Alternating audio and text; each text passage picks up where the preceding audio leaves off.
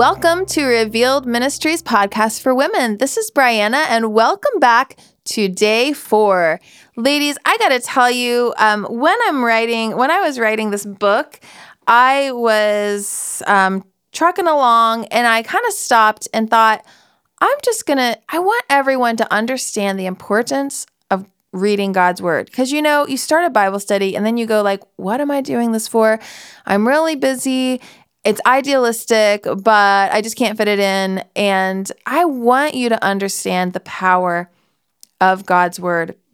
So that is what day 4 is all about. It's kind of like this pause and squirrel. Brianna goes squirrel, and we kind of divert from Ephesians just for a day to actually talk about the authority of the gospel and the word of God. So we talked about in day 3 the power of the spoken word of God.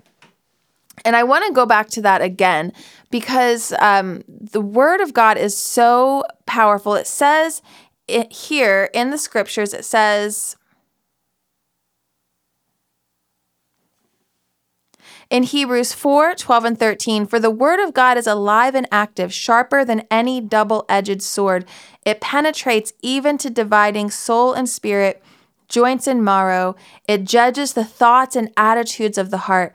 Nothing in all creation is hidden from God's sight. Everything is uncovered and laid bare before the eyes of Him to whom we must give an account. So we all are going to stand before God someday and give an account. What better way to live your life than a life that is in His spoken word, where His word is what you measure your life by, because you're going to have to stand before God. I'm going to have to stand before God. And when we're living a life in the word and we're asking God to open the word up to us by revelation, and we're believing God actually wants to speak to us, He will. He's going to say that sin in your life that you thought was okay, that it's not okay. And He's going to show you how this sin is bringing destruction to different relationships you're in. He might even show you how an anxiety has rooted itself in your life and it's giving you physical problems. God has done that for me, and something that I never would have known. But when you're in the word and you're praying while you're in the word, it's going to come alive. I also want to say, I talked to a woman today who said, thank you so much for teaching me how to look up things about God's word on my phone. It's so handy, and it's really making God's word come alive to me. So I just want to say that in the study, we used the Bible Hub app, and the Bible Hub app is amazing. I love it. It's just a treasure trove of concordances and Bible dictionaries and Greek interlinear and Hebrew interlinear charts. So you can look up a passage if you have a question while you're reading and doing the study, and I don't even bring it up. Maybe you're reading Ephesians and God says to your heart, hey, why don't you look up what that word means in the Greek? Do it. It's going to blow your mind. I guarantee it. If the Holy Spirit says to you, what does that word mean in the Greek? Look it up on your Bible Hub app. I guarantee it is going to blow your mind. So that is basically what happened to me for the past year. When I was writing this book, I would just have this urge to look things up in the Greek, and then it would just take me down the rabbit hole like Alice in Wonderland, except it wasn't a dream. It's the truth. It's God's word, because God's word is alive. And you need to understand something about God's word, the way that it was written. It was written in Hebrew, Aramaic, and in Greek.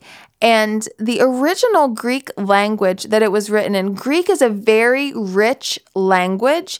It's very different from our language. So if, for example, somebody said something in Greek, they would have one word that could say like a sentence worth in English. So for example, if in English, I would tell my son, after seeing that he hadn't brushed his teeth, Isaac, I want you to brush your teeth. In English, in order for you to understand the context, I would have to say, from now on, for the rest of your life, every morning and every evening, you need to brush your teeth, buddy. But in Greek, they actually have a word, and they have a tense that they could say the word brush to their kid, and their kid would know that. My parents want me to brush my teeth for the rest of my life, every single day and every single night. That is how complicated the Greek language is. So when we study God's word and we read, for example, King James Version or NIV or the New American Standard, like the New American Standard is a word-for-word translation. So if that word is in the Greek, they put the matching word in English there. But because we have word-for-word translations or phrase-by-phrase translations, a lot of times you lose the richness of the Greek text because there's not a lot of wiggle room if we're just trying to get the literal translation. And sometimes it's difficult to pull all the richness into the English text. That doesn't mean our English texts are wrong. It just means that we learn more if we actually go back and dig into the Greek. So that's what the Bible Hub app is for. So when you click on your Bible Hub app and you type in a verse, that verse will come up at the top on your phone. There's going to be little abbreviations, GRK for Greek, if you're in the New Testament, INT for interlinear. If you have an Android phone, you might need to use the interlinear because it might not show up that the Greek link might not show up. So you click on the Greek, and then it's going to pop up open this big graph. And on the left-hand side, it's going to have all these numbers for each Greek word in that sentence. And if you click on the number, that's kind of like the card catalog number system for Strong's Concordance. You click on that, and it's going to open up the Greek definition, but not just that. It'll give you some helps word studies. It'll give you concordances, all kinds of information on the cultural context of that word and how it is actually used in the sentence. And the woman I talked to today who's been doing this study said, I'm using this not just with Ephesians, I'm using this anytime. I'll be meditating on a scripture and the Lord will say, look up the Greek for faith in Christ. Look it up. And she said, I look it up and it's just so much more. There's so much more there.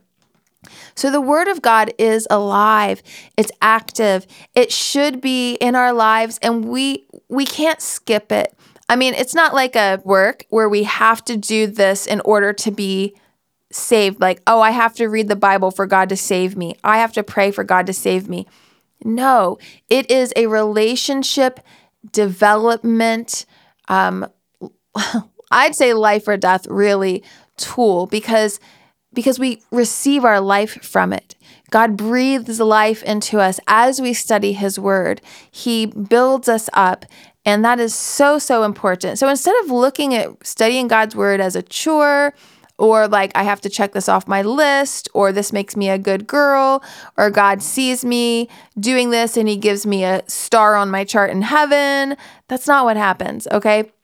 What happens is I am spiritually built up as His Word is planted in my heart, and that Word is going to take root, and it's going to produce good fruit in my heart and in my life, and it's going to affect me because as I read it, it's going to transform me. In Ephesians, it says husbands are supposed to minister to their wives the way Christ ministers to the church with the washing of the water of the Word, that the Word washes us. And as husbands read the Word with their family, that washes their family. Is that like in a ritualistic way? No, it's not in a ritualistic way.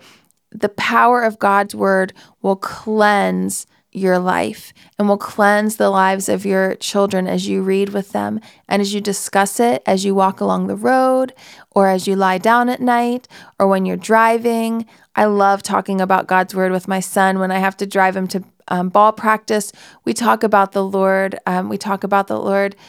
When we're unloading the dishwasher, we talk about the Lord. We talk about His Word.